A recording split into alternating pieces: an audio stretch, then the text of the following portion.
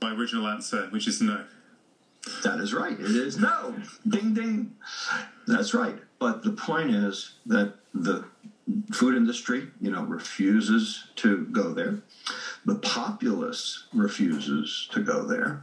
The governments refuse to go there. And you and I are both interested in mitigating chronic disease. Yeah. And you are right. If you get people on a real food diet, you can mitigate virtually any and all of their chronic diseases. I completely agree. You gave a TEDx talk basically saying you can basically take away somebody's chronic disease. I used to do that in my clinic, when I was practicing routinely. Yeah. But only if they changed the food. And if they didn't change the food, no amount of medicine I threw at them could make a difference. Yeah, I mean, what strikes me as a really key message is that the majority of what we're buying to feed ourselves and our families is ultra-processed food, whether it's here in the UK or with you in America, and that is contributing to this tsunami of chronic ill health that we're seeing. It's pretty alarming. But what I think is so key, Rob, for me, is that it's so normalized now. Like, it's the norm everywhere, schools, hospitals. In fact, if you want to go down the real food route, you almost feel like a bit of a, if you try and do it with your kids, you actually become a social outcast in some ways. You're a pariah. And I think this is the problem. It's the norm. We've moved so far away from what we used to do. In fact, maybe this is a good time for you to explain what you used to do when you were 8 years old, because I believe you had a granddad who lived in Brooklyn. And every Saturday you would do something which I think beautifully illustrates this point. That's right. So, bottom line is I completely agree with you. What we've done is we've normalized it. Once upon a time, it was actually not normal to eat ultra-processed food, and today it is normal.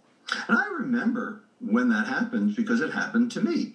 It happened to me in two ways. So on Saturday afternoons, my family would go visit my grandparents, who lived about, 8 miles away in Brooklyn.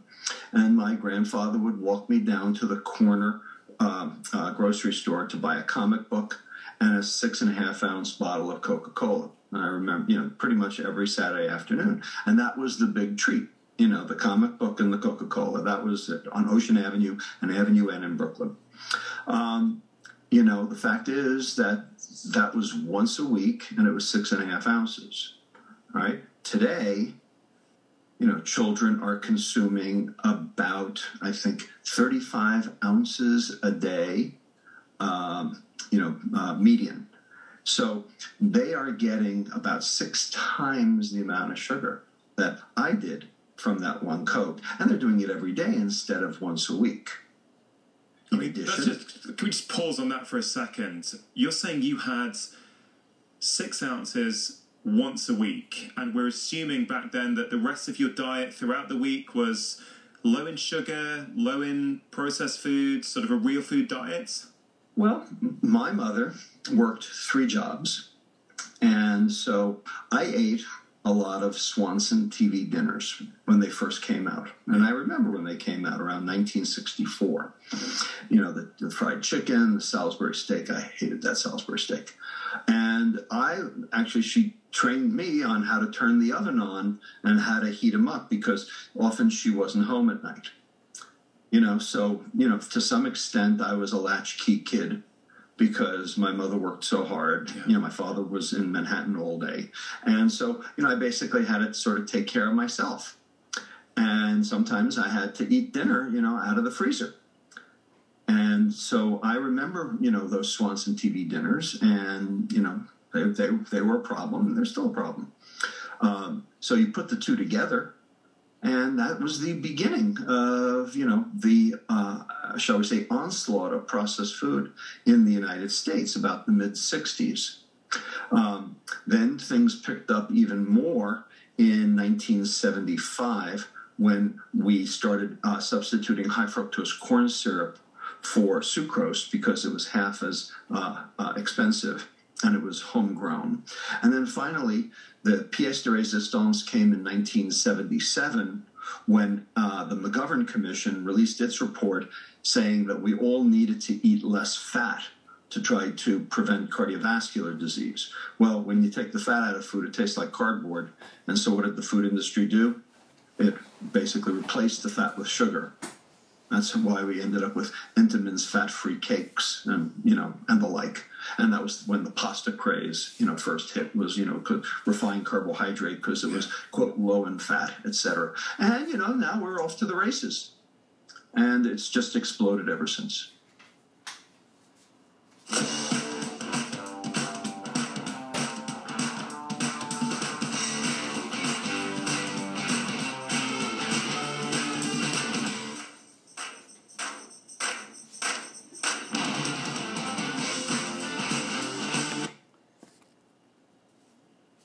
Is it the sugar that's inherently bad in and of itself, or is it the excess amounts? I mean, or is it both, right? Because I think a lot of people might say, well, look, you know what, this never used to be a problem, right? And we would have the odd sweet treat now and again.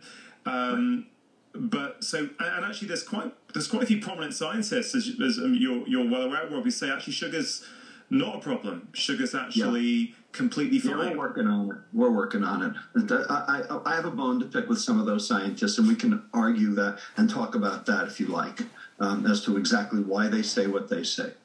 So here's what I can tell you. All right. There are social drinkers, and there are alcoholics. Now, social drinkers can pick up a beer and put it down, and they don't need one every day. Alcoholics pick up a whiskey and can't put it down, and they need it 3 times a day. Right? Yeah. Did the one beer that the social drinker drank hurt them? Unlikely. Unlikely.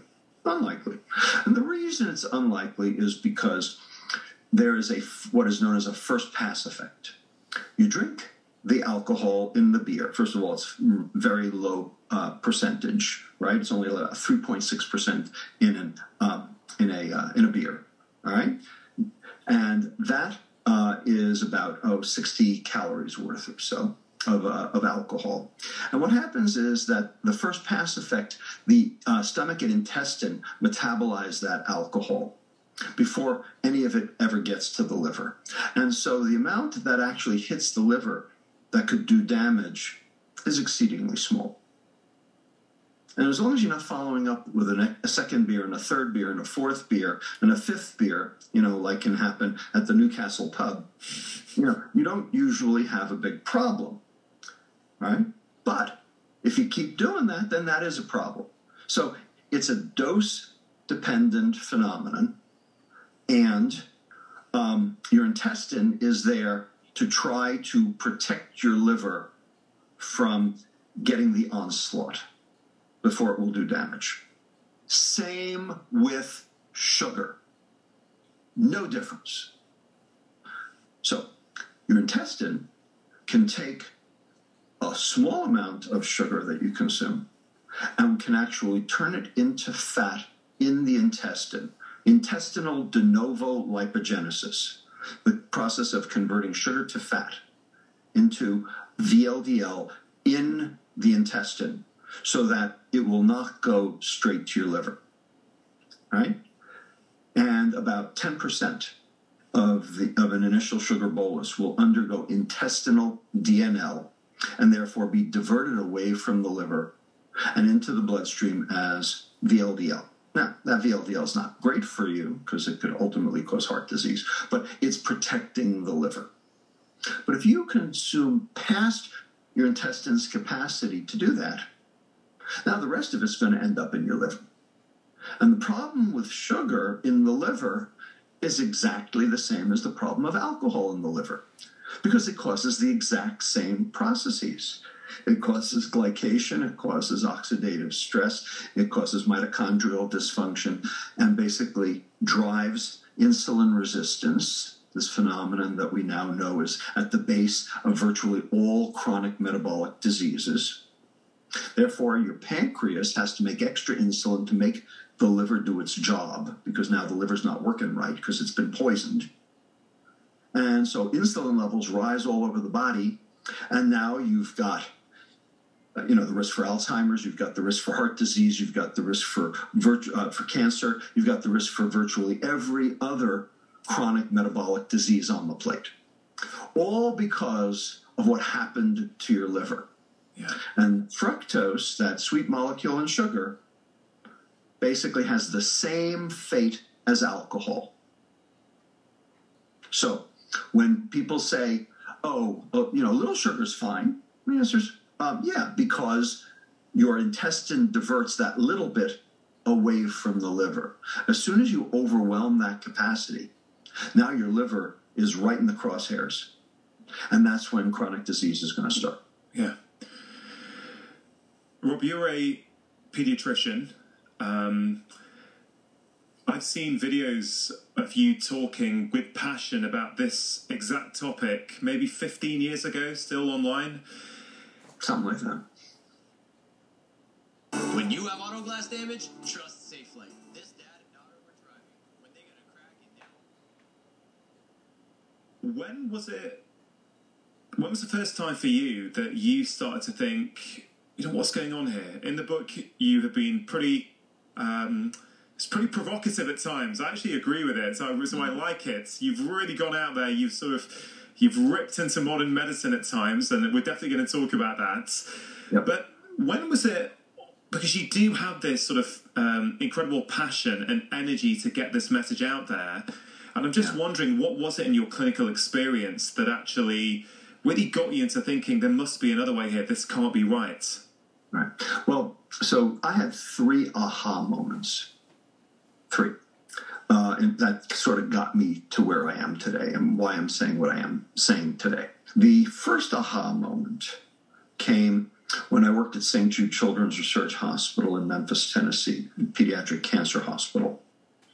And I went there in 1995, and I was presented with a cadre of about 40 children who had survived their brain tumors, because of surgery and radiation, sometimes chemotherapy, who had become massively obese.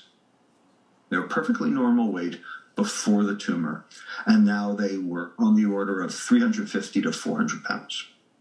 Okay? Normal kids before the tumor, and now massively obese. And there's a name for this. It's called hypothalamic obesity. It was first written about, described in 1901 by Freilich and Babinski, 2 of the greats of international neurology.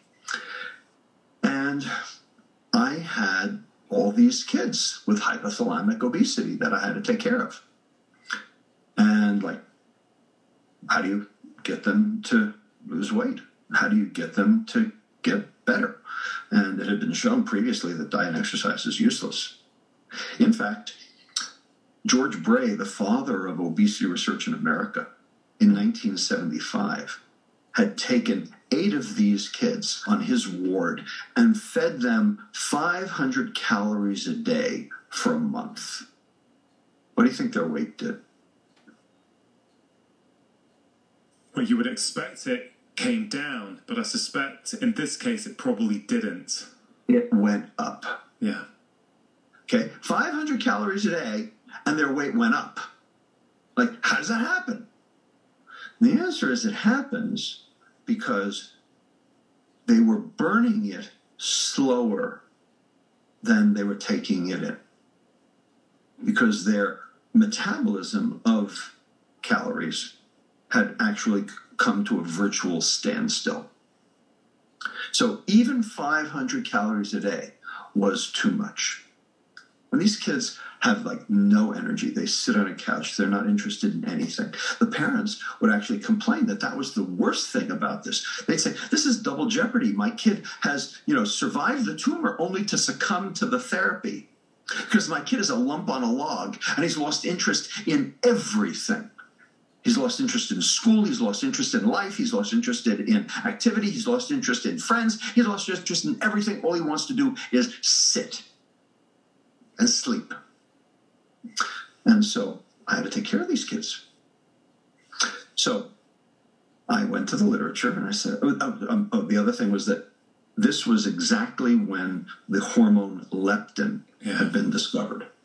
So leptin was discovered in 1994. And I was prepared for that discovery because I worked at Rockefeller University with the guys who discovered it, Jeff Friedman and Rudy Leibel. Okay, we were all the MDs at Rockefeller University all, had to take call in the hospital together. So we were always trading, call dates and everything. So everybody knew what everybody else was doing. So I knew that they were trying to clone this, this hormone, out of these mice. And so when they did in 1994, I was very prepared for it.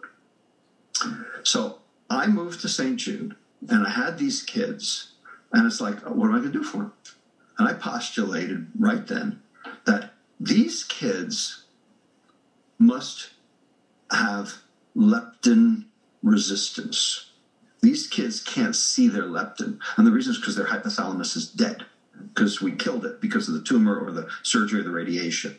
And so because they can't see their leptin, their brain thinks they're starving. So the question was, okay, their brain thinks they're starving. What's downstream of leptin? What's actually making them gain the weight? The starvation's why they're hungry, but what's making them gain the weight? Well, we knew that these kids made a lot of insulin. And we knew that there's this animal model of damaging the hypothalamus, and they put out enormous amounts of insulin. And you could actually stop that by cutting the vagus nerve. The vagus nerve is the nerve that leads from the brain to the pancreas, and then the insulin would go down. So I said, well, I can't cut their vagus nerve. I'm not a surgeon, and that's a little drastic. But what if I gave them a medicine that suppressed their insulin release? And so we gave them a drug called octreotide, a drug that, is used by endocrinologists to usually suppress growth hormone release, but it also suppresses insulin release. So we repurposed it, and we gave it to these kids, and lo and behold, they started losing weight. In the months since Russia invaded Ukraine, we have seen a massive devastation. And they couldn't lose weight before. George Bray showed they gained weight. But they were losing weight. And something even more remarkable happened. They started exercising spontaneously. One kid started competitive swimming. 2 kids started lifting weights at home. 1 kid became the manager of his high school basketball team, running around collecting all the basketballs. I mean, these were kids who sat on the couch, ate Doritos, and slept. And now they're active again. And the parents would say, oh my God, I've got my kid back. And the kid would say, this is the first time my head hasn't been in the clouds since the tumor. Yeah. So something had changed their relationship to the world. Not just their relationship to food, but their relationship to the world. So we said, this is very interesting. So we did a double-blind placebo-controlled trial, and this time built a quality of life measure into the protocol. And sure enough, the lower we got the insulin with the drug, not only the more weight they lost, but the more active they were. So what this did, the reason why this is so important, and the reason I'm spending so much time on it, Ranga, is because this turns the first law of thermodynamics on its head. Because the standard interpretation of the first law goes like this.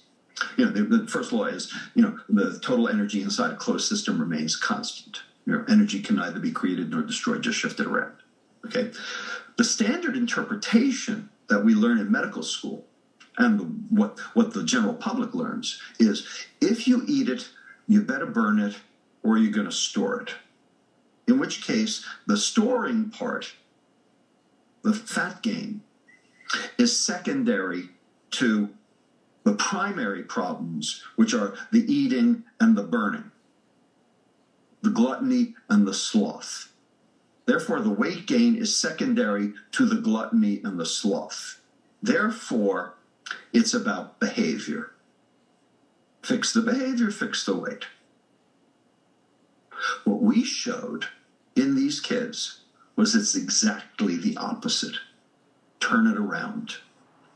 What we showed was if you're going to store it, that is a high insulin level leading to obligate weight gain, and you expect to burn it, that is normal energy expenditure for normal quality of life, because energy expenditure and quality of life are synonyms for each other, then you're going to have to eat it. And now the storage is primary and the behaviors are secondary. The gluttony and sloth are actually because of leptin resistance.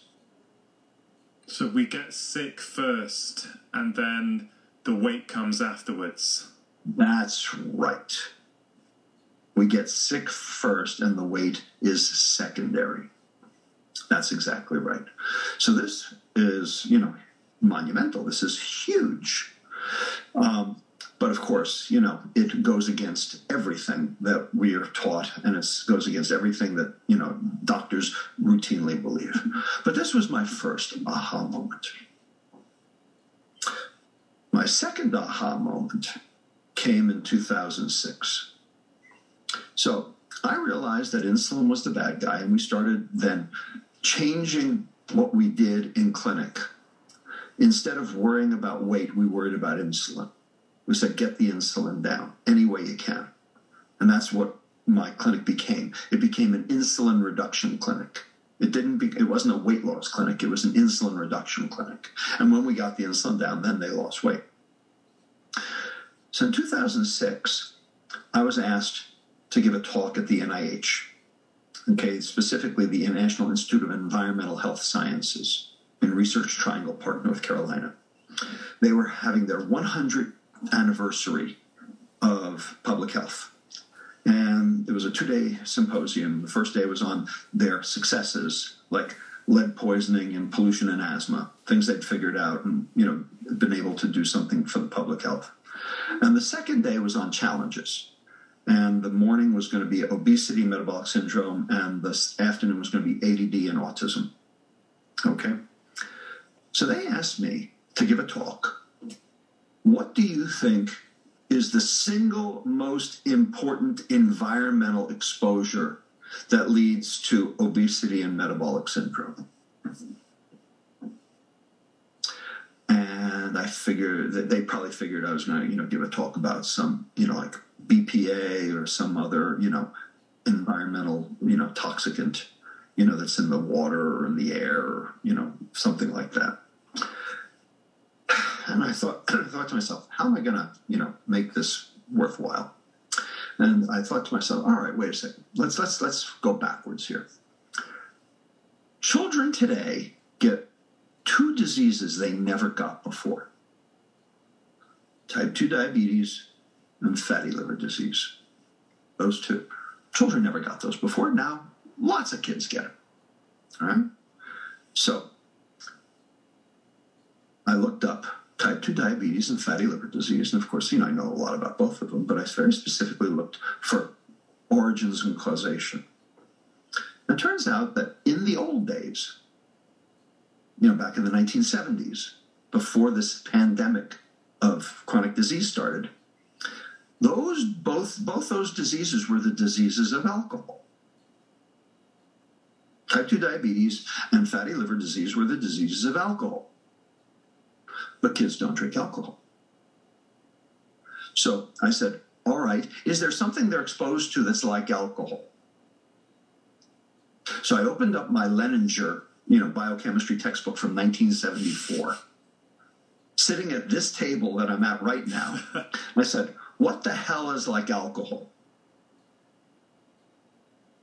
And there it was, and stared me right in the friggin' face, right off the page from 1974. And the answer was fructose. Fructose and alcohol are metabolized virtually identically. And it makes sense that would be the case, because after all, where do you get alcohol from? Fermentation of fructose. It's called wine. Yeah.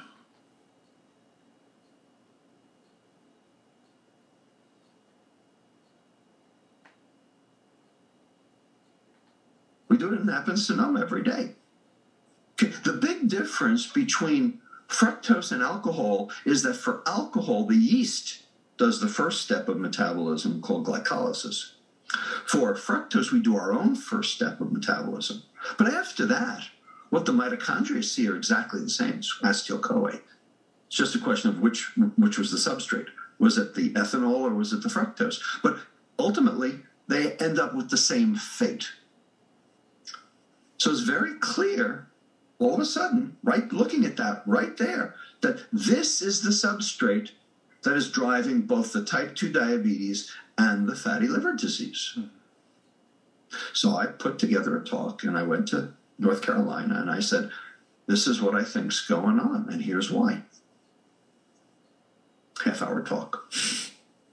And then there was the bathroom break. And, I got my applause, and then everyone left the room. And they didn't come back. I'm standing there at the podium talking with, this person, that person. And no one's coming back for the next session.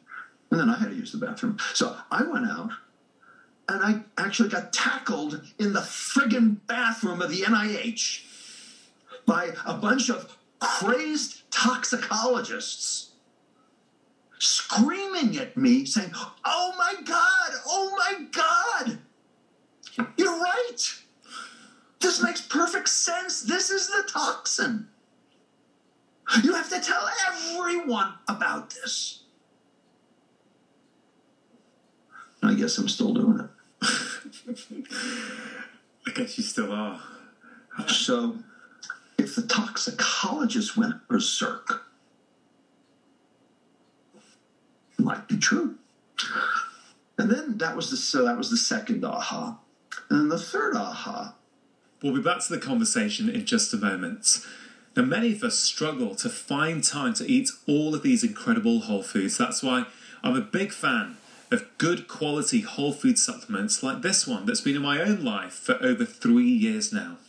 It contains over 75 whole food source ingredients, vitamins, minerals, pre and probiotics, and can help us support our energy, focus, digestion, and our immune system. Athletic Greens are giving my audience a fantastic offer. 1 year's free supply of vitamin D and 5 free travel packs with your first order. You can see all the details at athleticgreens.com/live more, or simply click on the link below.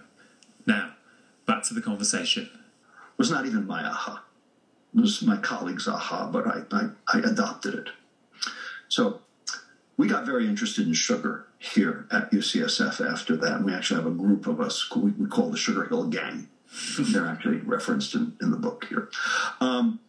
But my colleagues, Kristen Carnes, Laura Schmidt, and Stan Glantz, started looking at the paper trail of the food industry back in the 1960s and found the actual paper trail that showed that the food industry paid off scientists to exonerate sugar and figure saturated fat as the bad guy. We actually found their documents that showed the money transfer and the communications, just like what the January 6th committee is doing now, follow the money. And we actually proved that the sugar industry put their thumb on the scale back in the 1960s to exonerate their product, because there had been data that had been coming out at that point showing that sugar was not good for you. In fact, that's what John Yudkin found. Remember, Pure, White, and Deadly. And he had found, shown that data. And so people were starting to cast a fisheye at sugar. And so they had to go into overdrive mode to PR this problem away. And so they approached the chairman of the Department of Nutrition at the Harvard School of Public Health, Fred Stair, and his associate, Mark Hegstead, who ended up becoming the head of the U.S. Department of Agriculture in 1970, to pay them off $6,500 back then, which would be about $50,000 today, to write 2 review articles to appear in the New England Journal of Medicine that basically said saturated fat's the bad guy and sugar is no problem whatsoever. So that's the third aha moment. It's all a scam. the whole thing's a put-up job. And that's why I wrote Metabolical.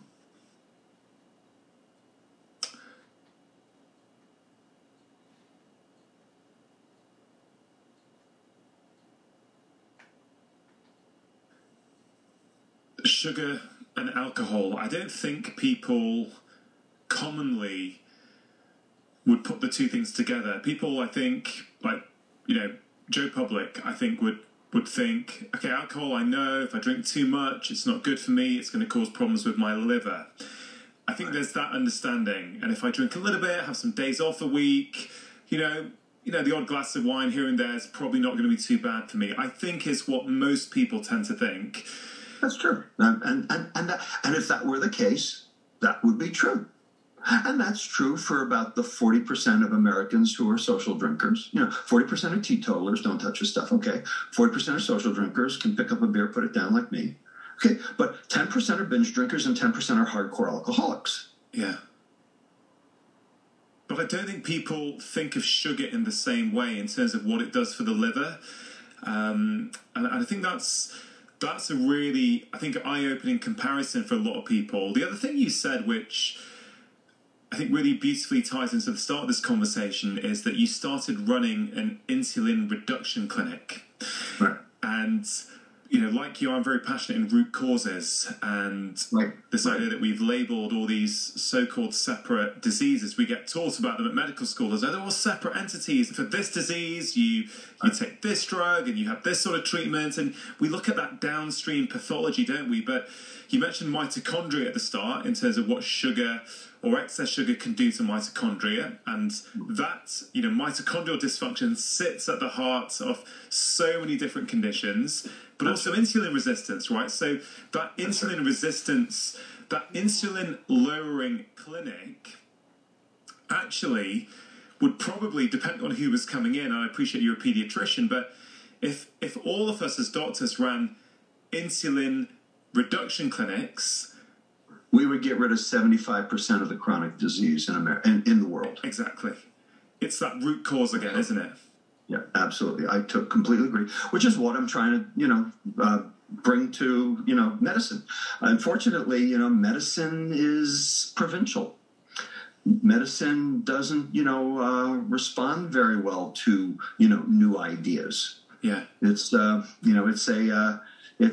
it's a cartel, if you will. You're very critical of modern medicine in the book. You say modern medicine treats symptoms. You say modern medicine is not the solution. I do indeed, and I agree with this. It's something it's one of my big frustrations in my 21 year career seeing patients. It's like, I sometimes wonder if doctors honestly ask themselves sometimes at the end of their day. And obviously it depends where you work. I'm not talking about intensive care. I'm talking about, chronic patients. And I did this once, Rob. I did this in general practice once. I asked myself at the end of the day, how many patients do you honestly think you've really helped today? And, quite a few years ago, it was 20%.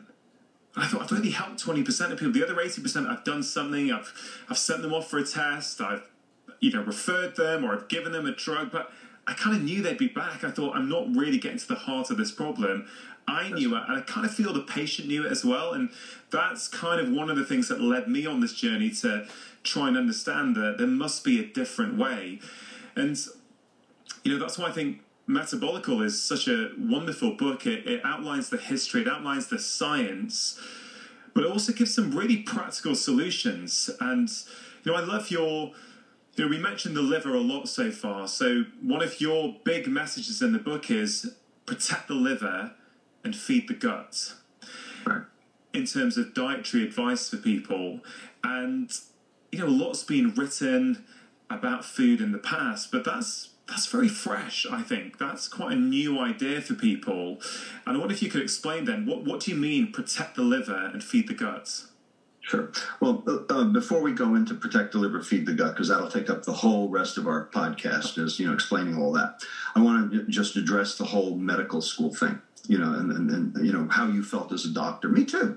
The bottom line is, we treat medicine and unfortunately medical schools treat medicine like a big game of Clue. You know, Colonel Mustard in the conservatory with the candlestick. Match the symptom card with the diagnosis card with the treatment card and discharge your patient. In fact, in 1980, there was a game that we used to play in residency, you know, like Sunday mornings before things got busy in the ER, called Intern. And that was what you did. You basically took your symptom, you got a symptom card, you got a diagnosis card, and you got a treatment card. And once you got the three of them together, you got rid of the patient. First, player to discharge all their patients won the game, you know. And that's how we treated it.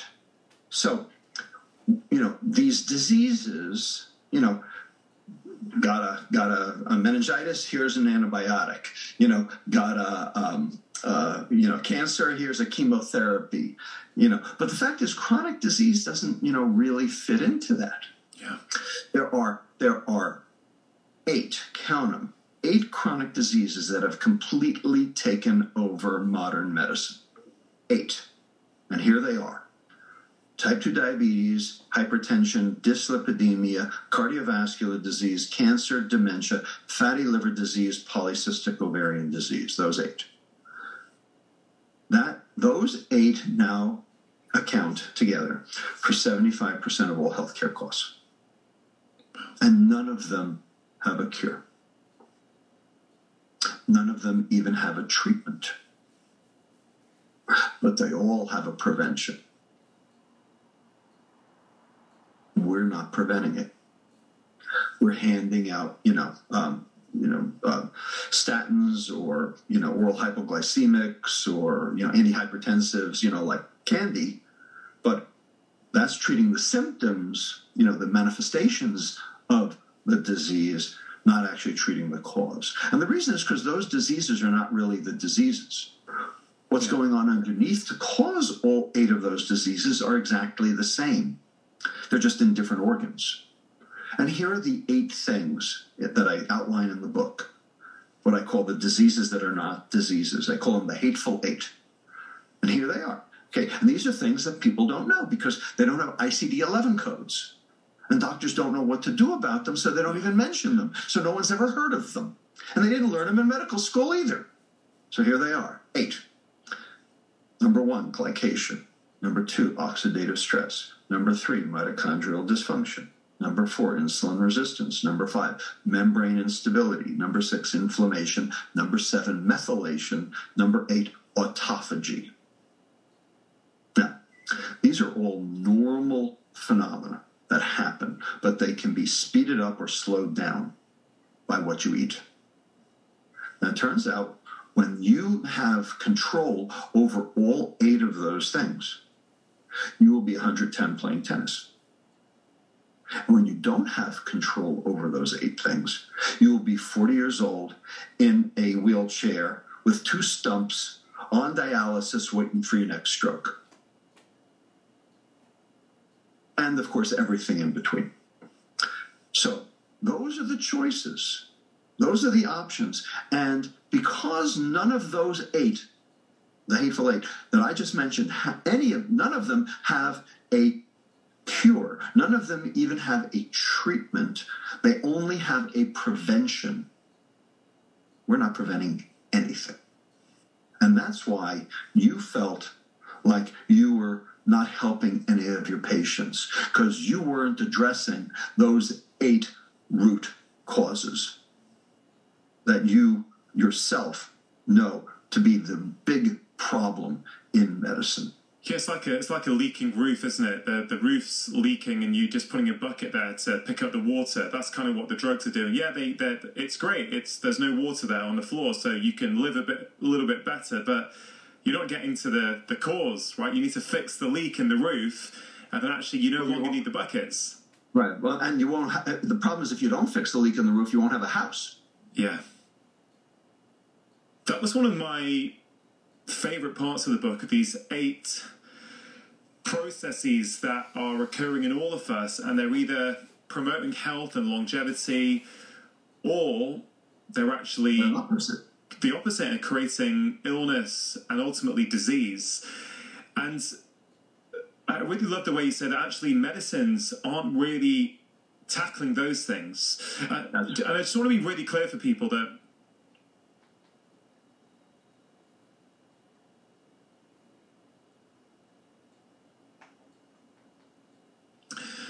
antihypertensives or drugs in general, they have a role sometimes, right? They can be helpful in certain situations. I think you're in agreement with that. It's just I'm not against them. Yeah. Okay, I'm not against them per se. But the problem is that if you don't fix the underlying problem, what have you done? Okay, so it's fine to give a statin to lower an LDL, but what have you done? Have you actually fixed the problem? You haven't done a damn thing about the problem. The problem's still there. Okay, so the very first sentence of the book, okay, starts like this: you find a wasp in your attic. What do? Kill the wasp? Or find the wasp's nest? You have to work upstream of a problem to solve a problem. Working downstream of a problem only fixes the result of the problem. The problem's still there. And if you can kill the wasp, but then the next time you go up into the attic, you're going to be stung into submission by all the other wasps. Yeah. Because you didn't fix the problem. I think we really need to... I want to make sure everyone listening and watching this has got this, that what you're talking about is really at the heart of pretty much every single chronic disease that's going on at the moment, that is afflicting families, it's overwhelming healthcare systems, it's causing disability, it's causing reduction in the quality of life. And actually most of them are caused by malfunction in these eight areas. But ultimately, what you're making a very strong case for is that it's actually the modern food environment, this highly ultra-processed food that we are consuming in inordinate quantities, is actually at the root cause. And unless we deal with that as a root cause, we're going to be struggling. People are going to be suffering. Healthcare systems are going to be suffering, and we're not going to get anywhere. Your intro to the book was... It literally was so punchy. Like, we could just do a podcast on the introduction, frankly. But there's a couple of bits I've underlined, which, if you don't mind me reading it back to you, your own book. I so appreciate that you called my intro punchy, because several people on Amazon have said all he did was rant. But I guess it depends on how concerned you are about the problem. Yeah, and this is such a big problem. Like, it's arguably the biggest problem that's going on across the globe at the moment, because and you see in your kids, right? You see kids. I see kids, and when you see a 7-year-old with pre-diabetes, you're like, this wasn't happening 25 years ago. Something is going on, and we can't just give them metformin or what. We have to try and figure out what's causing this. Right, kids are the canaries in the coal mine. And if you ignore it, you do it at your own risk. That's just that simple. And that's what we're doing. We've ignored it.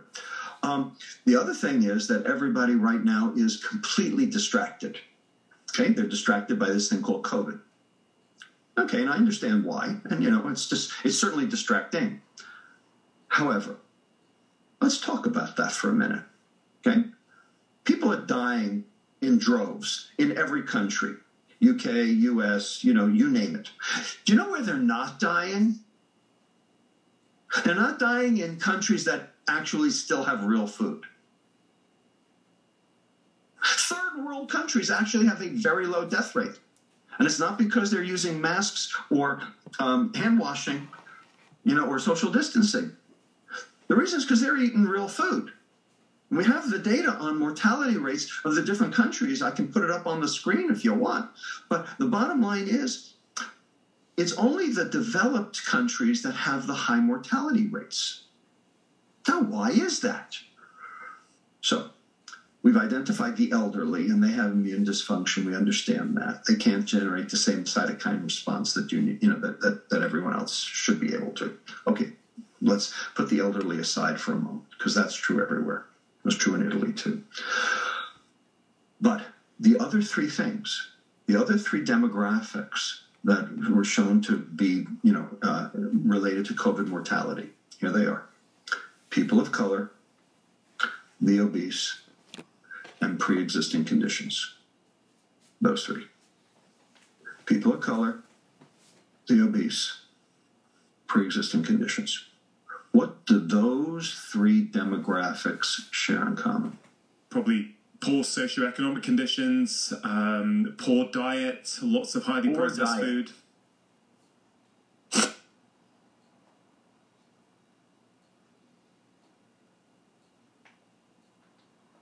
Right. Ultra-processed food consumption. Crappy diet, ultra-processed food consumption. So why should your food make a difference as to whether you die from COVID or not?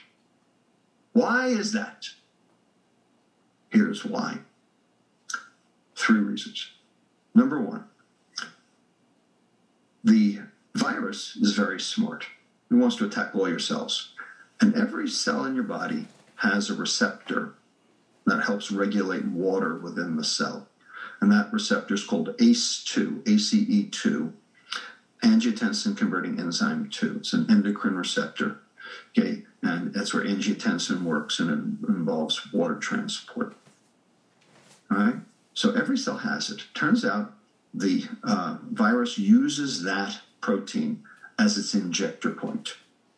Well, high insulin increases ACE2 because high insulin causes water retention. And so there are more ACE2s on all your cells, so you are more at risk of being infected when your insulin's high. And your insulin's high because of processed food. That's one. Number 2, diabetes, high blood glucose. High blood glucose, turns out the glucose actually crystallizes around the edges of those ACE2s, holding them open, making it even easier for the virus to inject its RNA. Number 3, short-chain fatty acids. So short-chain fatty acids come from fiber consumption. And of course, ultra-processed food is devoid of fiber. Short-chain fatty acids suppress the cytokine response. And we now know it's not the virus that kills you. It's your cytokine response that kills you. Because your cytokine response is basically sort of like a nuclear blast that affects even your normal cells, but it's trying to get rid of the foreign invader. But you have to temper it. You have to be able to manage it. You have to be able to pull it back. You have to be able to minimize it. Short-chain fatty acids that come from the digestion of fiber in the gut are one of the things that improves that cytokine response. And that's why fiber is anti-inflammatory and also improves insulin sensitivity. But processed food doesn't have any fiber. It's been, that's been removed for shelf life. So those 3 demographics, people of color, the obese, pre-existing conditions, big ultra-processed food consumers, high sugar, low fiber, processed food, not real food. The CDC and the NIH and the MRC and everyone and Public Health England, no one is talking about food in COVID. Yeah. This is the 4th leg of the stool. Okay, we all talk about masking and hand washing and social distancing. Garbage. Fix the food. I think when we're talking about foods, I think we need to get clear on terminology for people who are listening and they think, okay, look, I get this. Highly processed food is at the root cause of many of these chronic diseases. Over half of what we're consuming as a country, as a Western society, are these foods. So I guess we need to really help people understand, what are these foods? There's this part in the introduction where you actually, I've underlined it, you said, what if this slow consumable poison looks like everything else in the store? How do you protect yourself? And that's kind of part of the problem, isn't it? It's so normalized that I think many people don't really understand anymore. Well, what is a processed food? What is real food? So can you help us try and understand that? Right. Yeah. One of the first questions we ask in clinic, we used to ask is, mom, the mom and the kid come in, for obesity clinic, and we asked, Mom, what do you consider food? Do you think Cheetos is food? If you think Cheetos is food, then basically nothing's going to help you. So that's the first thing we do, is we disavow them of this concept, of this knowledge. So what we did in our clinic to be effective, and we actually studied this, we published on it, we validated it as an instrument. What we did was we took all newcomers, all new referrals to our clinic, and we did a teaching breakfast. So these kids came in fasting, so we could get comorbidity and safety labs. And they saw the doctor, they got their blood drawn, they got their physical exam, and then they went to the teaching breakfast. 6 kids, 6 parents around the table, 1 dietitian, English and Spanish, different times. All right, so that everybody, got a teaching breakfast. And we got a $100 gift certificate from Trader Joe's every month to basically buy the food for the teaching breakfast. And, of course, our dietitian went out and bought the right stuff, not the wrong stuff. And she would then narrate he would narrate for an hour why these foods were on the table for breakfast and why the stuff they were buying at home was the wrong stuff. Okay, and we would explain insulin, and we would show them how much sugar was in each of the things that they were getting at home and versus, what was on the table. And 4 things had to come out of that, and we actually validated this. 4 points, 4 different points that conferred success. Number 1, the parent had to see the kid would eat the food. Number 2, the parent had to see the parent would eat the food. Number 3, the parent had to see other kids would eat the food because they got other kids at home. Number 4, we showed them the bill. They had to see they could afford the food. All 4. If we got all 4 boxes ticked, those patients did well. And then there was no going back. So this was a training moment. This was a teaching moment. This was a way we could explain to parents and to kids what was going on and model for them so they can see one, do one, teach one, like we always do in medical school. If you tell people what to do, they will not do it. If you show people what to do and they do it, then they'll do it again. Yeah. And not until.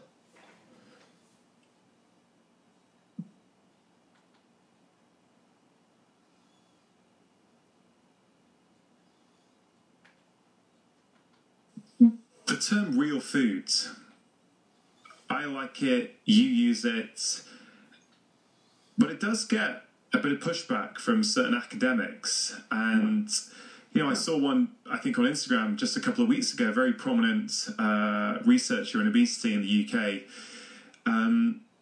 denigrating the term, saying it smacks of privilege, it's, all kinds of things about it. And here's the thing, my view, Bob, is that I found it to be very useful with my patients. Of course, if my patients don't like it, I'd come up with something else that they understand. But generally speaking, I think the things like, would your grandparents recognize it as food? I think people find it quite helpful. Or does the food packet have more than 5 ingredients on it or not? As a kind of general rough rule, they're not perfect, but they're all kind of guidelines to try and help people make sense of this ultra-processed food environment in which they're living. And I wonder why there's so much criticism. It's like, these things are there to help people. If you find it helpful, great. If you don't, fine, use something else. But I find a lot of people, particularly in medicine and academia, look down on these kind of what are considered simplistic terms. Yeah, I've heard. Greetings, family. Welcome to today's clip. Today we're going to be listening to a clip, a lady called Barbara O'Neill from Australia. She's a nutritionist, spirit, soul, and body, gets into the DNA. She has about 7 or 8 absolutes. Number 8, trust in divine power.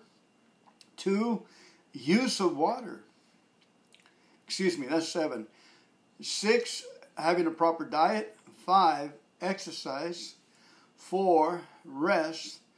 3, temperance, and that's one of Benjamin Franklin's deal, temperance. 2, sunshine. And 1, pure air.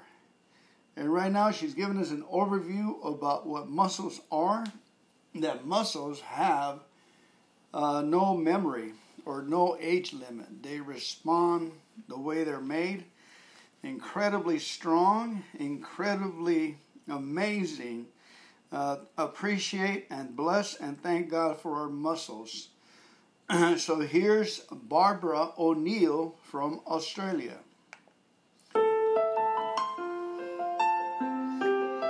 Living Springs Retreat. Let me begin with a statement that is a true statement, and I hope you all remember it. Muscle knows no age. In other words, whether you're 9 or 90, you can have a strong, fit, healthy body. It's not a bad idea to Google 100-year-old athletes and just have a look at what they're doing, because no one here is actually 100. My offsider, Amelia, who worked with me for 5 years, she's a naturopath. She got married. She had a little app on her phone, just a photo of 2 women. Both of them were 80. One of them was overweight, hunched over with a walking stick, and the other one, she had like a sports bra crop top on and then jogging pants on, and you could count her abdominal muscles. She was... Both of them were 80. Muscle knows no age. So whether you're 8 or 80, you can have a strong, fit body. And I believe that it's very important for us to prepare for our latter years. How many people don't do that, and their latter years, unfortunately, are spent in misery? We need to be preparing for our latter years, and one of the probably most effective ways to do that is to keep the body strong, fit. Of course, giving it lots of water and nourishing food, and we've looked at that. But what is the best form of exercise? A lot of people say to me, I don't exercise because I just don't have time. So I'm going to show you a form of exercise today that only takes 15 minutes a day. Are you interested? Yeah. Oh, I'm very interested. We used to do half hour a day. And one of the reasons I started exercising, yes, I didn't actually officially exercise because I thought I'm always busy, I'm in the garden, I'm running here, running there. And this happened to me probably about 15 years ago now. I went to New Zealand, and the lady I stayed with said to me, I do a 5K walk every morning, would you like to join me? It's through the forest. I said, I would love to. I don't have to get the kids up, I don't have to put the washing on the line, I don't have to get the breakfast going, because I still had a few teenagers at home then. Well, after about 3 kilometres, I could hardly keep up with her, and she was twice my size, 10 years younger. The next day when I woke up, I could hardly move. I could hardly move. She said, are you coming, Barbara? And I said, yeah, sure. How can I not go? I'm the health teacher. I'm in their town giving health lectures. Anyway, I definitely couldn't keep up with her this morning. And every time she turned around, she said, are you going? Yeah, fine. Oh dear, did it hurt. It hurt very much. She had a friend with her. I just lagged way behind. I learnt my lesson. From that time on, I've exercised every day. That's when I realised being busy all day is not enough.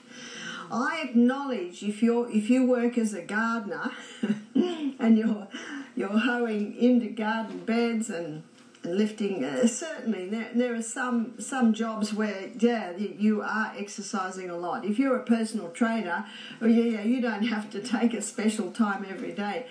But even massage therapists, they still need to do that daily exercise. So what is this form of exercise? my husband and I started to do a half-hour walk every day. So how excited was I when I found, well, there's one that only takes 15 minutes.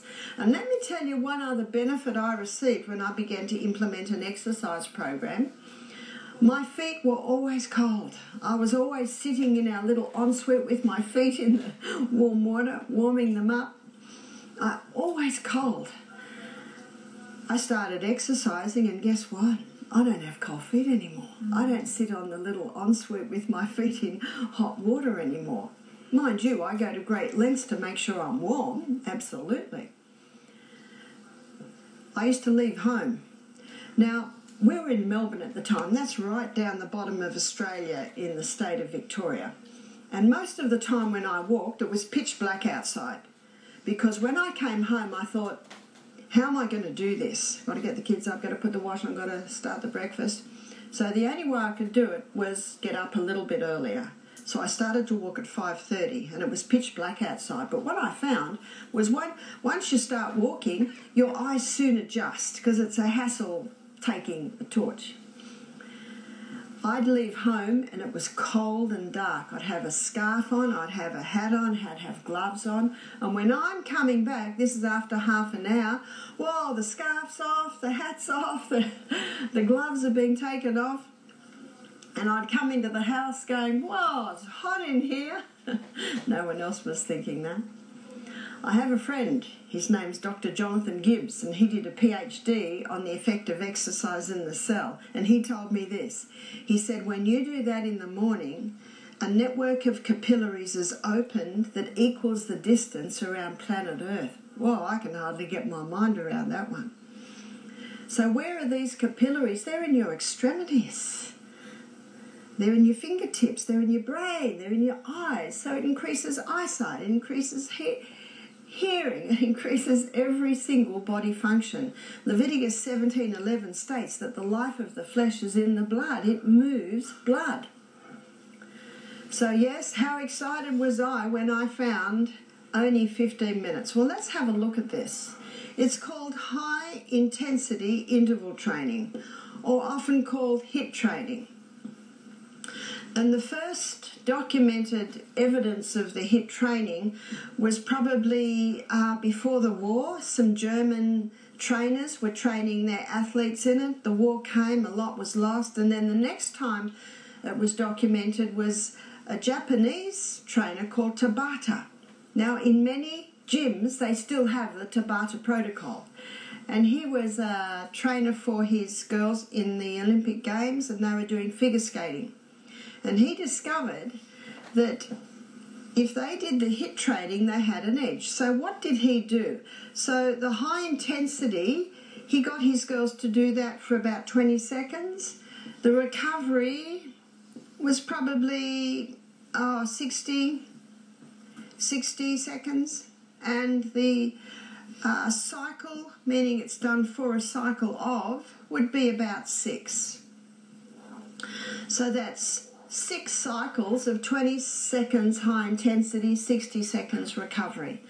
He found when it came time for the Olympic Games, they had an edge. They had an edge on the other athletes, and isn't that what it's all about? Everyone that goes to the Olympic Games is the best that their country has. And sometimes they win by split seconds. So finding something that gave his girls an edge was very important. I read about the HIIT training. Probably the first book I read about it was Dr. Doug McGuff's book, Body by Science. And he's a doctor. I think he's a heart doctor. And he found out about this. So what he did was he did 30 seconds high intensity, 90 seconds recovery for a cycle of 6. And what I have found in my reading that's probably a time that most people come out would be the very best. Most of the HIIT training experiments have been done on an exercise bike. So if someone's a little unsteady on their feet, their ankles, their knees, their hips not working well, the exercise bike, they're able to hold on. They can go as fast as they can, and then they do the recovery time. So what is the high intensity? It's running for your life. It's going for as hard and as fast as you can, whether that be swimming, whether that be running up hills.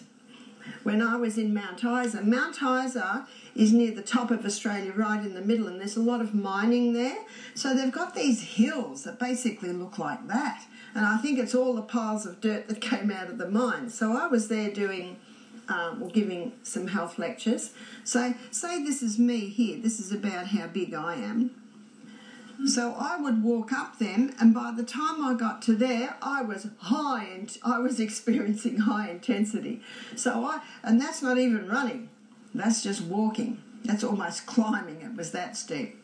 And then I'd stop and I'd have my recovery time. So what's recovery time? Well, the research shows that the best recovery time is when you're moving a bit. So what I would do is I'd do my stretches. I can't do much because I'm all wired up. But I would do my stretches. And because all my exercises being done on my legs, I might do the 10 down and the 10 up and the 10 back. So the best recovery time is when you're doing it slowly. So Michael and I, we run up the hills because we're in the mountains, so there are hills and dips, and we run up the hill and then we walk down the hill. And then by the time we've walked down the hill, it's easily 90 seconds, maybe a bit more. We know we're ready to go again because our breathing. Your breathing and your heart's settled down. When you think you can go for it again, then you're ready for your next high intensity. And so what I would do on the hills, then I would do another. So I would get 2 high intensities up here. I'd walk along for a little while and then go down, and then I'd find another one. So when I'm presenting at Mount Isa, I say to the people, you don't even have to run here. All you have to do is walk up those hills. So it's whatever it takes to get your heart rate up and your breathing increased. When I started to do this, because reading the book, it's such an inspiration to read it. He says, when you start implementing this, we're not going to be able to hold you down because of what it's going to do for your body. So I couldn't wait to try it. Now, when I got to 22nd, I'm running up a hill. My body's actually saying to me, I think that'll do. I get to 25 seconds, my body says this is getting ridiculous. I get to 30 seconds and if I don't count, I don't get that far because I'll listen to the body that says, yeah, that'll do. In the Framingham Heart Study, I've quoted this study a couple of times, 30,000 people, little town over many years. They found that by the age of 50, 40% or most people had lost 40% of their lung capacity. Why is that? Because people never do what you experience when you get to the end of your 30 seconds. Those lungs are just stretched wide open. Those little bronchioles right at the end are being forced to start working. High chest breathers can find that the bottom half of their lungs can almost go into dormancy. So no wonder by the age of 50, many have lost 40% of their lung capacity. The study showed that by the age of 80, most had lost 60% of their lung capacity. Remember oxygen, the most vital element needed for life? Well, and that's where we get it, through our lungs. Recovery. Your recovery time is your indicator of your fitness. Dr. Al Sears, in his book Pace, he's considered the exercise doctor. His book is a bestseller. What does pace mean? P is progressive. This is progressive. The more you do it, the stronger you will get. I don't know whether this has ever got easy. It's certainly easier than when I first started. But it's the recovery time shortens. So your recovery time is your fitness indicator. So P is progressive. A is acceleration. You are accelerating. This is no gentle stroll. You're accelerating. So when Michael and I are running up the hill, we don't talk then. He's way ahead of me because his legs are about 4 inches longer than mine. I say to him, you must love running with me. It makes you feel like an Olympic runner. So you are accelerating. And C is cardiopulmonary. So cardio meaning the heart muscle. There's one way to strengthen the heart. There's no other way, and that is exercise. So exercise strengthens the heart. I'm going to give you a story to illustrate. My son Peter, about 10 years ago when he was 25, he was training for a triathlon. So he was running up and down the hills behind Brisbane. That's where he lived at the time. Now he's a tiler, and he was dismantling an old vanity unit that had a big chip off it, huge chip, and it was from about the 50s, you know, those old ceramic ones. He got it out and he didn't realise how slippery it was, and it fell and it hit his ankle. In fact, I think if he hadn't have had a bone there, it might have taken the whole foot off, and the blood hit the roof. And he called out to my son, James, my elder son. James said, I'm on the phone, mate. Pete said, I think you'd better come quickly. And I tell you that because it was a few minutes before James got in the room. And when he got in the room, he said this little bathroom, the whole roof and walls were sprayed with this most lovely decoration of blood, little sprinkles. When they went to hospital, bound it up, got to hospital, the nurse kept taking Peter's pulse. It was 50 beats per minute. And she couldn't believe that it was 50 beats per minute. Why was it 50 beats per minute? Because Peter's been running up and down hills. So the stronger the heart gets, the less it has to pump. Because every pump is so powerful. It was so powerful, the blood hit the roof. In fact, if Peter's resting heart rate had been 70, 80 beats per minute, it just would have wouldn't have even hit the ceiling. Well, Peter didn't do the triathlon. He had to fix his foot. In fact, the doctor couldn't believe that he hadn't cut any tendons. He kept getting him to move his big toe. Oh yes, it needed a few layers of stitches, that one. Aren't we glad that we have hospitals and doctors when we have a severe injury? Absolutely. And Peter was so glad that he had an injection of local anaesthetic. You know, we certainly don't quibble emergency medicine. And the doctor couldn't believe that it had missed the main tendons. And I said to Peter, that was your mother's prayers. Every morning she places you in the hand of God. But it's an illustration to show that the more you exercise, the stronger that heart gets. And when it's strong, it doesn't have to beat much, because every beat is so strong with the delivery of blood. It is said we only have so many beats per lifetime. So you can see the fitter the person, the longer the life. And I'd like to suggest the better quality of life because of what exercise does to the body. So PACE, progressive acceleration of cardiopulmonary. So there's the lungs. And it was in that book and other books where he quoted the study on the Framingham study. So you can prevent that lung capacity loss by exercising every day. And if you've lost it, you can regain it by the high-intensity exercise. So progressive acceleration of cardiopulmonary exertion. You are exerting yourself. There's the PACE. But what I'm ever thankful to Doug McGuff for is he takes you inside the cell. So I'm going to take you inside the cell now. So here's the cell. We've looked at the cell a few times this week. And the glucose goes in. It goes through a 20-step pathway. And the 20-step pathway gives us 2 units of energy. The end result of the 20-step pathway is a chemical form of glucose called pyruvate. The chemical form of glucose called pyruvate is fed into the powerhouse, called the powerhouse because this 8-step pathway delivers to us an impressive 36 units of energy. We looked at the fact that this is an anaerobic pathway. Anaerobic pathway is the 20-step pathway, meaning no oxygen. It produces energy by the process of fermentation, whereas the 8-step pathway is an aerobic pathway because it uses oxygen. We also had a look at the fact that when excess glucose is going in, it's stored like a little bunch of grapes, and they're little bunches of glucose just waiting there. And I'm sure they were used on your morning walk, on my morning exercise this morning, because we only gave you broth last night.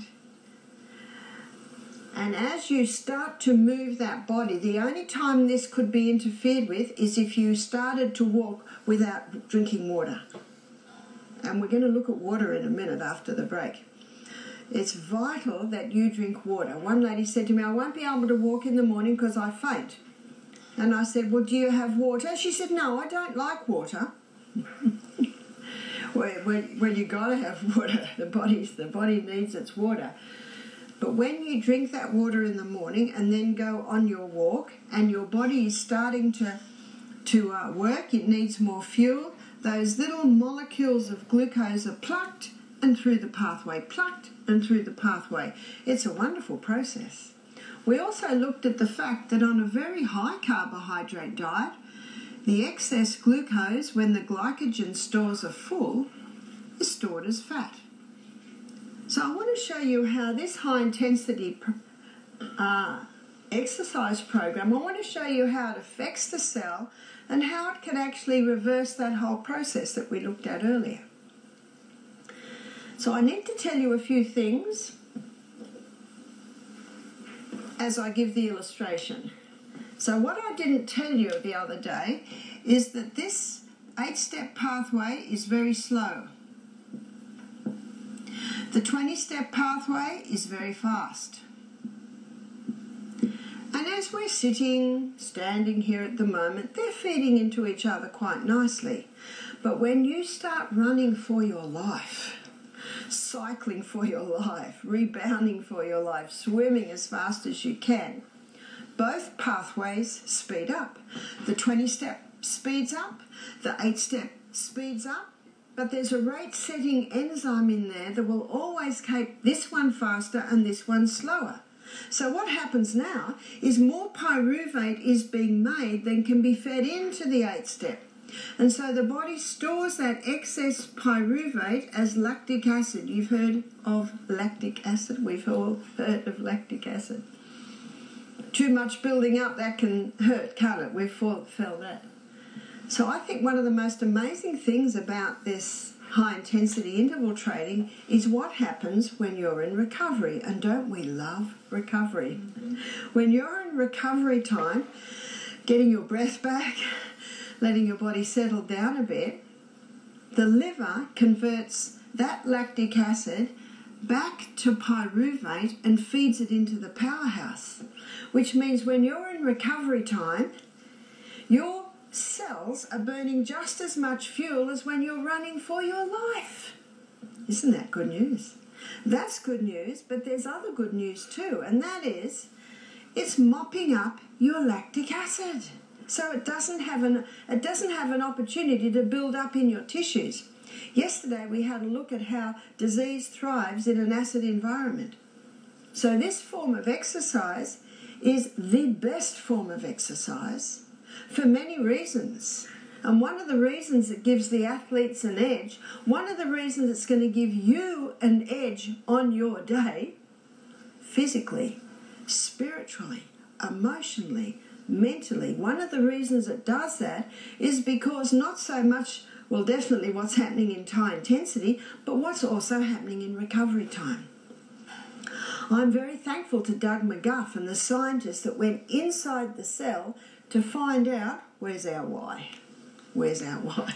To find out why it is such a powerful form of exercise. Not only is it a powerful form of exercise, but it doesn't take long. You do the maths on that. I'm going to be generous here. What's this? This This is no more than 15 minutes in a day. We have 24 hours in a day. So no one's got any excuse. So let's continue. So you're getting to the end of your first 30 seconds. You're plucking your glycogen stores. You're getting to the end of your second set of 30 seconds high intensity. Your glycogen stores are being depleted, but we need more fuel. And so what the body does now, it causes a release of the human growth hormone. The human growth hormone is very active when we're growing. But when we stop growing, I stopped growing at 16, that probably doesn't surprise you. My son William grew 2 inches from 19 to 22. Boys usually grow a bit longer. It goes into retirement.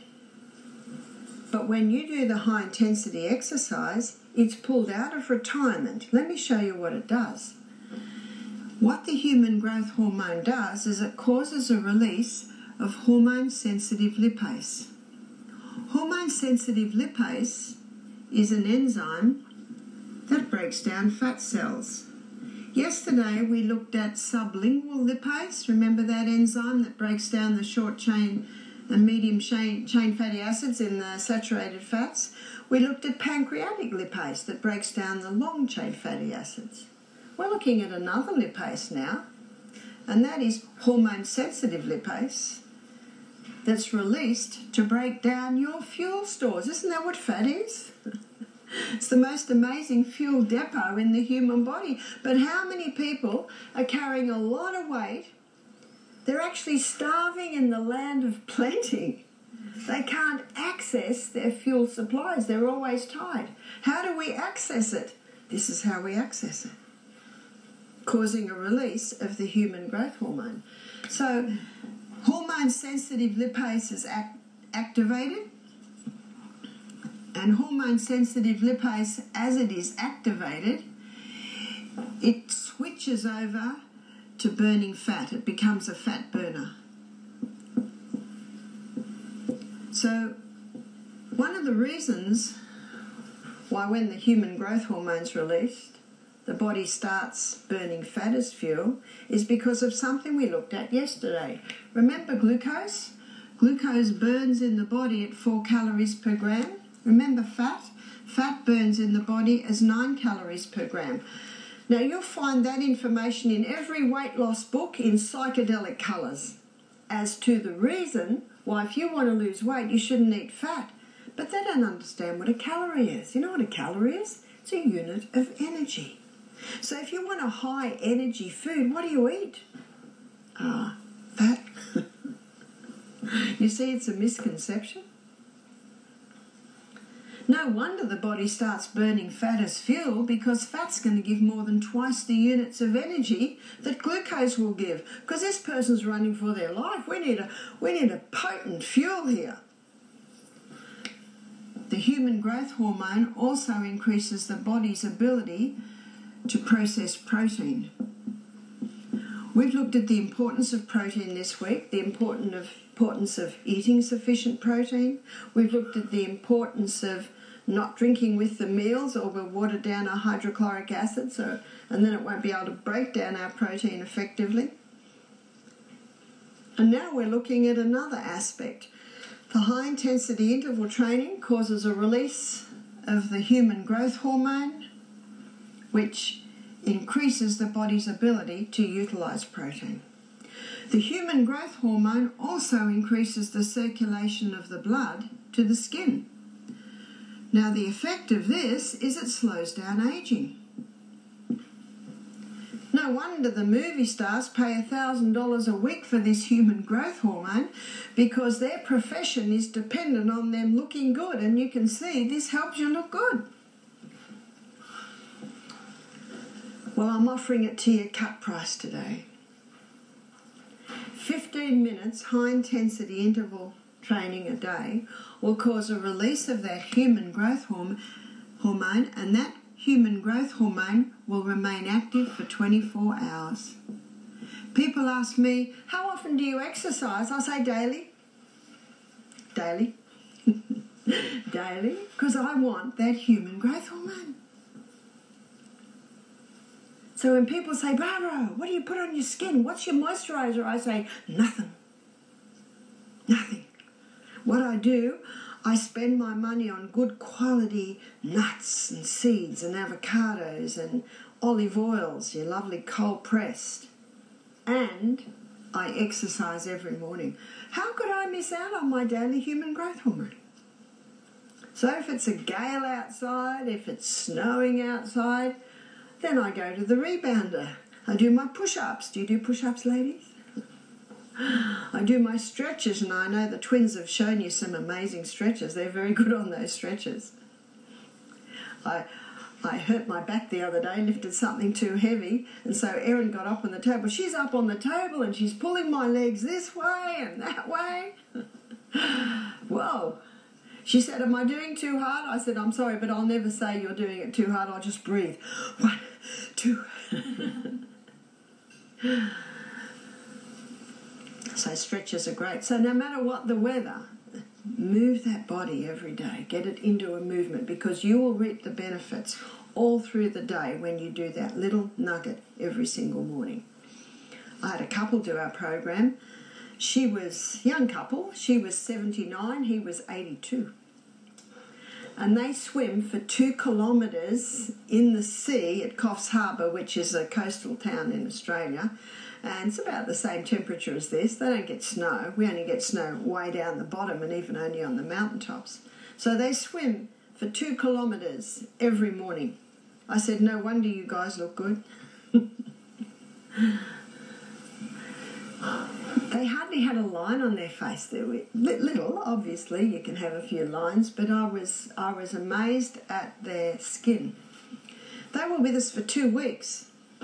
When they first came, they stopped the cholesterol-lowering meds. They stopped the blood thinner because they were drinking more water.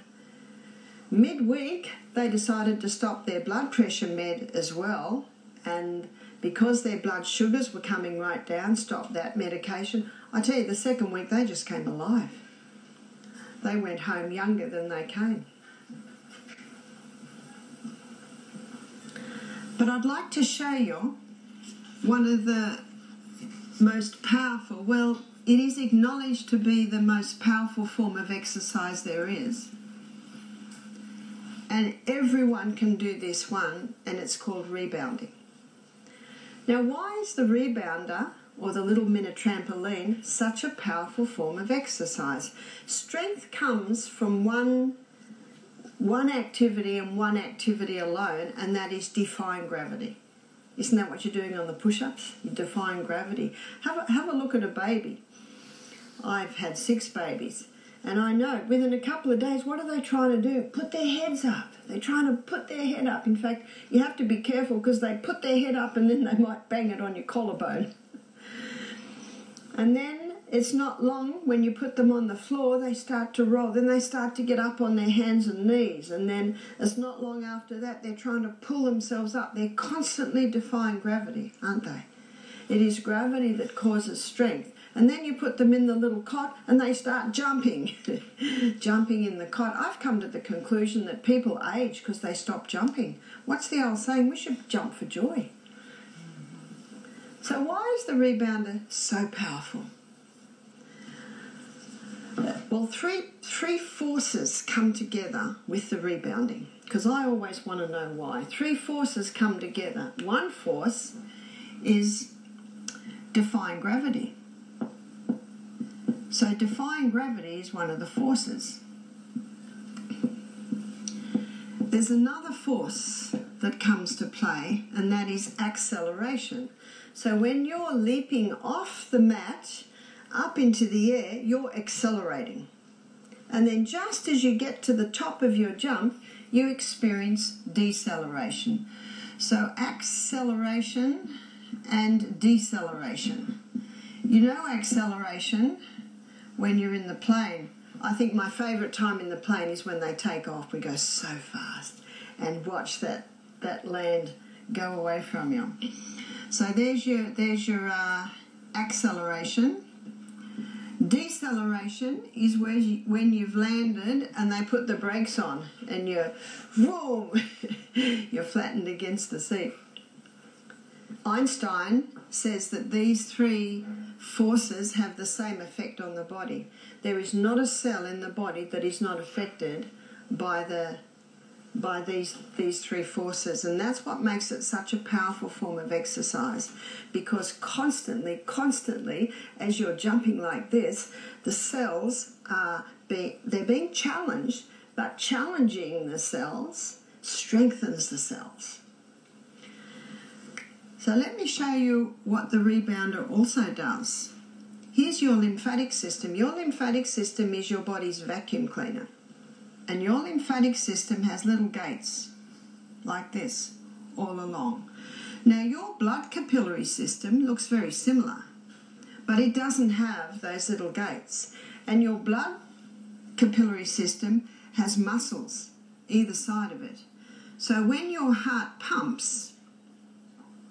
pumping the blood along the capillaries, those muscles are affected, and the pumping happens all the way through the system. We can feel a pulse, can't we? We can feel a pulse in our groin, we can feel a pulse in and it's all affected because of the heart.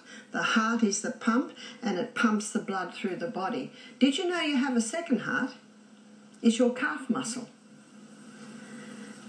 Do you ever wonder how the blood gets back to the heart? You see, your arterial system is the blood coming away from the heart, and your venous system is the blood coming back to the heart. It is your calf muscles.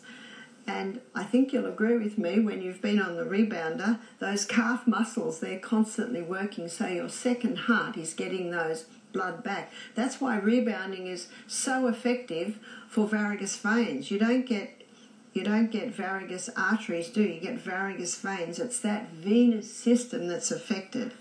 And that's why in the plane they tell you to move your foot, don't you? Because when you move your foot, you're moving your calf muscle.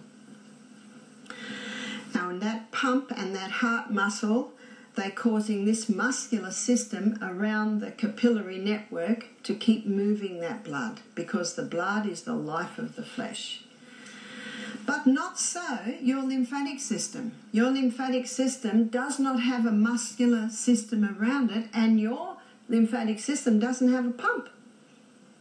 And your lymphatic system sweeps away waste from the tissues. Remember, it's the body's vacuum cleaner, and it dumps the waste into the lymph nodes in our neck, in our armpits, in our groin. There are lymphocytes, which is a white blood cell that can deal with the waste, dump it into the blood, and then we sweat out the waste, we urinate out the waste, out our colon comes the waste. That's how the whole process happens. When you wake up in the morning, these little gates are all closed, which means the waste can't get out. Just getting out of bed, moving your arms and legs opens them a little bit. But the activity that opens every single gate in the whole body is the rebounder. So when you're on the rebounder, and let me get on the rebounder and show you. So if you're not used to it, you can just go like that. That's called the health bounce. But as you get better at it, I'm not going to jump really, really high, but you get better at it. You get kids. Have you seen what kids will do on this?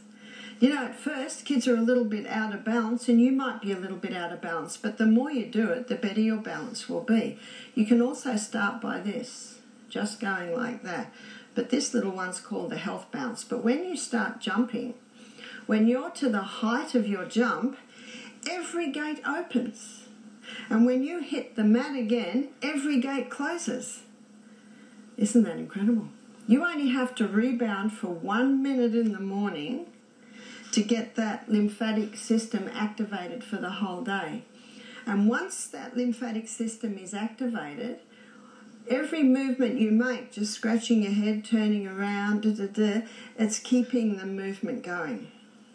So this, again, is called the health bounce. If you can't do this, you're a little unstable, just find a post to hold on to, or you can get I think there's another rebounder downstairs that has a frame, and you can hold on to that frame.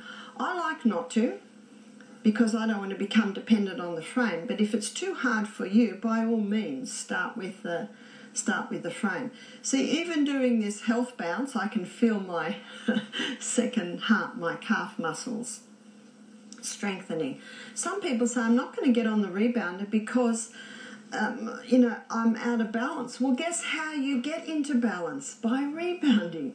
If you're not used to this, at first you might be a little unstable, but the more you do it, you will notice you will get your balance. Your balance is set by the bottom of your feet and by the fine mechanisms in your ear. And so rebounding resets those fine mechanisms in your ear and resets the soles of your feet. Jeffrey's given me permission just to put my shoes on the mat just while I'm giving this lecture, but you're best on bare feet and your feet spray out like that. But also it strengthens your arch, because when you're bouncing on your toes. There's not a part in the body that is not affected by rebounding. And these three forces that come together and the effect that it has on the lymphatic system puts it in the class of the most powerful form of exercise there is. And you might say, well, Barbara, most of your work is being done with your legs. What about your upper body? It's all affected, but let me show you how you can strengthen your biceps. So you jump with your palms down. As you jump, that strengthens the bicep muscle. Yes, you can do your triceps too, and that's where you put your palm up and you jump with your palm up, and that strengthens your tricep muscles. And often I will twist as I do it, so I twist like this, and that helps with the spine. And so when my arms get tired out there, then I will do that. But I'll often do 10 biceps, 10 triceps. You can also strengthen your eyesight. How do you strengthen your eyesight? Now, I'm not doing much and I'm fairly fit, but can you see in my breath? So it doesn't seem like you're hardly doing anything, but it has a powerful effect on the body. So how do you strengthen your eyesight? So you can also just do this. Anyone can do that, where you're not even jumping, but you're having an effect. How do you strengthen your eyesight? So right now, looking out that door there, I will focus on that tree. I'll focus my eyes on the leaves of the tree, and so when I'm doing it, the tree is standing still, but the big trees in the background are jumping, and that lamp's jumping, and that lamp's jumping. So what I'll do now, after 10 jumps, I'll focus on that lamp, and I'll keep that lamp still, and the leaves that were still before are now jumping in the peripheral. Can you see what you do? You keep changing your focus, and that strengthens your eyesight. Now, I wear glasses early morning for fine reading. Since I've been doing the changing of the focus, my eyesight has improved. I was just about to go to 250 magnification, but I'm finding that with the changing of the focus on the rebounding, I've been able to keep it just the 2. So it can strengthen your eyesight. The best rebounder is the Bellican. And I think that's how it's spelled, something like that. And you'll notice with the Bellican that we have here, it's not springs, it's rubber. I call this the Rolls Royce because you get a beautiful bounce. You see, with the rebounder, there's no jarring. One lady said, well, can't I just skip? When you skip, every jump that you take, you do get a jarring effect on hips and knees and ankles. That's why if you do run and if you do skip, it must be on the earth, because the earth gives. Cement and tar do not. That's where you get really bad jarring. And notice how children run. Have you noticed how children run? They always run on the ball of their feet. I read a book called Born to Run by Christopher McDougall. He's a runner, and he was getting lower back, pelvic and hamstring problems. So he took 6 months off work and decided to investigate worldwide different runners. He wanted to know why he was suffering with hamstring and lower back. And you'll notice that most joggers are padded to encourage heel striking. Have you noticed that? And yet we should be toe striking. So he went to the history books and he found in 1960 and 1964, Bibi Bikila, an African runner, took home gold, both sets of Olympic Games, and he was a barefoot runner. He also investigated other barefoot runners. You run barefoot on the grass, you will never strike with your heel. And what Christopher McDougall does, he goes into the anatomy of the foot, which is very interesting. You see, the foot's been designed to strike on the toe. When you strike on the toe, it strengthens the arch and the ball of the foot has a cushioning effect and the toes spread out to sort of take the fall. But when you strike with your heel, none of that happens.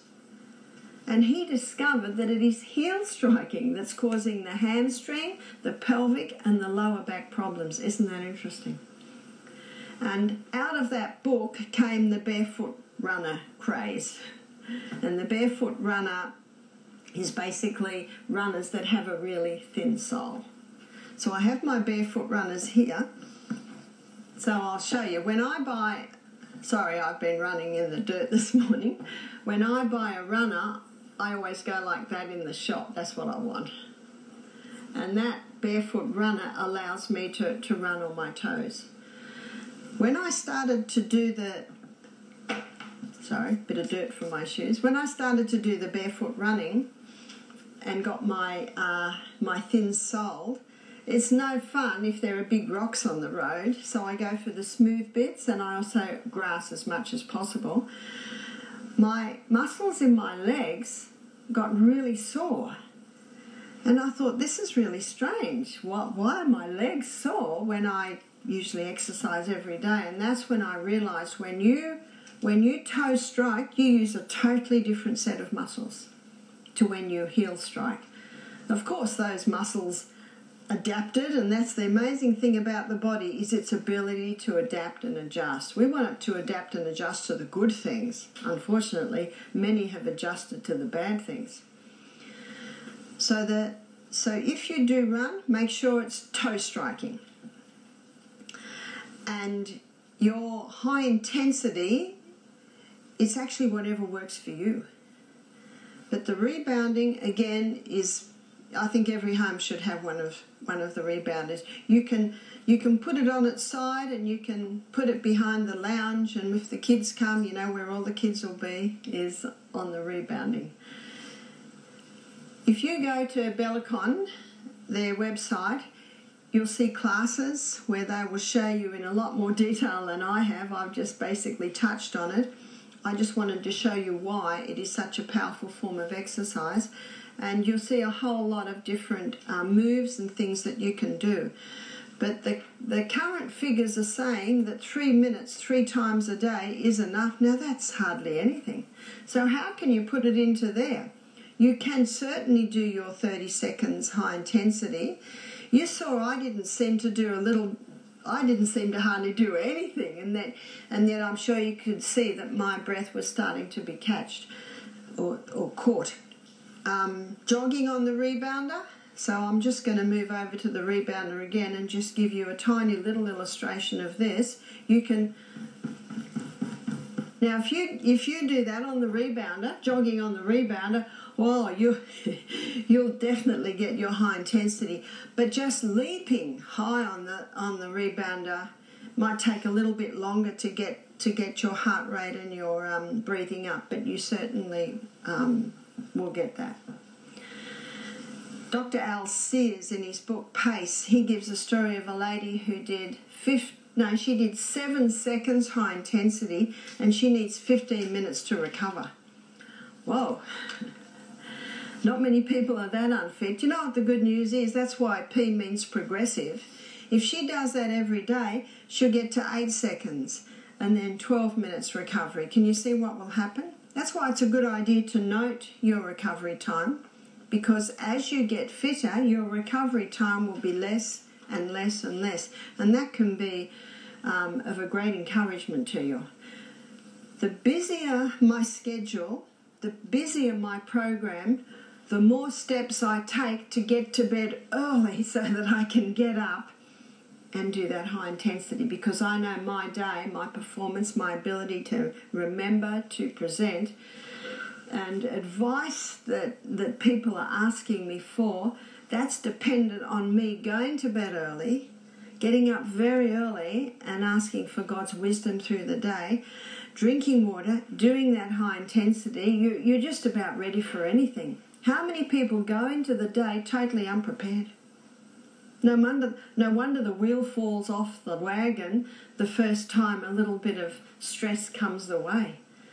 I maintain that in a well-slept, well-nourished, well-hydrated, well-exercised body, a body that has been surrendered to the great God of heaven, that body copes with stress. Because it comes, doesn't it? It comes every day. But how many people are unprepared? And then the wheel falls off the wagon. And there's often a lot of mopping up to do with that. I know as a mother with so many children, it was imperative that I take those steps so that I was a calmer mother and I had wisdom for each child, because you do get challenged. Whether you're in the home or whether you're in the workforce, you do. So it's important to prepare for your day. So we have to prepare for tomorrow today. We prepare by having breakfast like a king, lunch like a queen, tea or supper, you call it, like a pauper. Then we can go to bed early, and then you can get up early and do what I just explained, what must be done to prepare for the day. Who would go to battle without any armour on? Is the day a battle? Well, I think we'll all agree that, challenges come through the day. So it's important to be prepared. We're going to have a break now, and after the break we're going to come back and look at the importance of salt and water.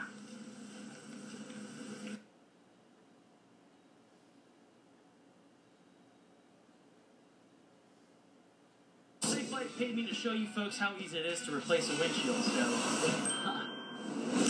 I've scheduled an appointment at SafeLight.com. Tell them he is here at the beach. SafeLight repair, SafeLight replace. Yes! SafeLight repair, SafeLight replace. When you consume sugar, you are poisoning your mitochondria. Sugar and cyanide do the same thing. This is the toxin. What are the key negatives when we consume the levels of sugar that many of us are currently consuming? Well, first of all, let's make it very clear that sugar is not the only problem in our diet. It's the big one. It's the 2,000-pound gorilla in our diet, but there's other stuff too. But sugar is a particularly egregious molecule. Once upon a time, trans fats were the worst thing we consumed. Trans fats are the devil incarnate. Trans fats, the bacteria can't chew it up, which is why they put the trans fats in, all right, so that, it would last forever, the 10-year-old Twinkie. Well, the fact is our mitochondria, our little energy-burning factories inside all our cells, are really refurbished bacteria. We can't chew it up either. So the exact same reason for why they put the trans fats in the food is exactly why you shouldn't eat the food. Now, we know that, and they've come out of our diet. So now, sugar is public enemy number one. So what does sugar do? And the answer is a whole bunch of bad things. The food industry says sugar's energy. Well, they're correct if you're a bomb calorimeter. If you just blow it up, if you explode it, yeah, you get 4 calories per gram. But we are not bomb calorimeters. Turns out that sugar actually poisons the mitochondria. Okay, it poisons it in 3 separate enzymes that are necessary for mitochondria to do their job. The first one, AMP kinase, which is the fuel gauge on the liver cell. The second one, ACAD-L, acyl-CoA dehydrogenase long chain, which is necessary to get fatty acids into the mitochondria to be able to oxidize them to create energy. And the third one is CPT1, carnitine palmitol transferase 1, which is the enzyme that regenerates carnitine, which is the shuttle mechanism that brings the fatty acids into the mitochondria in the first place. In other words, when you consume sugar, you are poisoning your mitochondria. You are generating less of the chemical energy that our cells get powered by, called ATP. So if you're making less ATP, is that energy? It's the opposite of energy. So when you consume sugar, you are actually inhibiting your body's energy production. Can you think of a chemical that inhibits your mitochondria and reduces ATP production? Cyanide. Cyanide does that. Okay? Sugar and cyanide do the same thing. Now, obviously, not as severely. Okay? Cyanide parts per million keel over and die on the spot. With sugar, it's in the parts per thousand, and you don't keel over on the spot, but you feel lousy, and over time, it's going to take its toll. But ultimately, if you're inhibiting your mitochondria, you are poisoning your body. And we now have the data to show how that occurs. So here's my question to you and your audience. Sugar is in virtually all ultra-processed foods, and ultra-processed foods are now 56% of the UK diet, and the amount of sugar that Brits eat, 62% of it is found in the ultra-processed food category. So my question to you and your audience is ultra-processed food food? My view is that it's not really.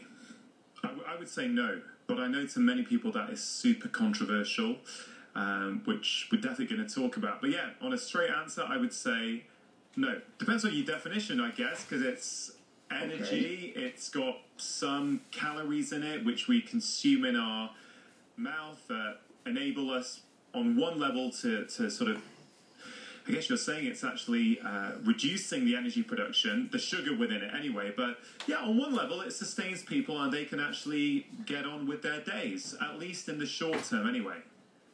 Well, you have to know what the definition of food is. So if I had my Webster's dictionary right here, right now, you guys, in the UK probably don't use Webster's, you probably have something else. But if I pulled it off the shelf, it would say that the definition of food is the following, and I have no problem with this definition. Substrate that contributes to either the growth or burning of an organism. That's the definition. I have no problem with that definition. It's a fine definition. All right? Substrate that contributes to either the growth or burning of an organism. So, we've just talked about burning. Sugar does not contribute to the burning of an organism. It actually inhibits the burning of an organism.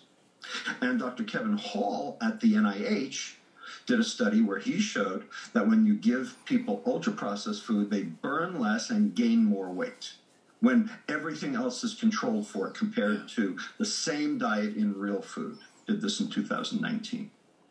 So, ultra-processed food does not contribute to burning.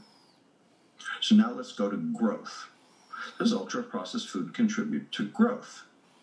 My colleague, Dr. Efrat Monsenigo-Ornan, who is the chairman of the Department of Nutrition at Hebrew University, Jerusalem, just published 3 papers in Bone Research showing that ultra-processed food actually inhibits skeletal growth, inhibits the ability of bones to increase in length and in width. And in addition, we know from the Nutrinet Santé study and many other studies that, in fact, what sugar does is it feeds cancer cells, it hijacks growth. So, sugar doesn't contribute to burning, inhibits it, doesn't contribute to growth, inhibits it, or hijacks it. So I pose the question to you again, Ranga. Is ultra-processed food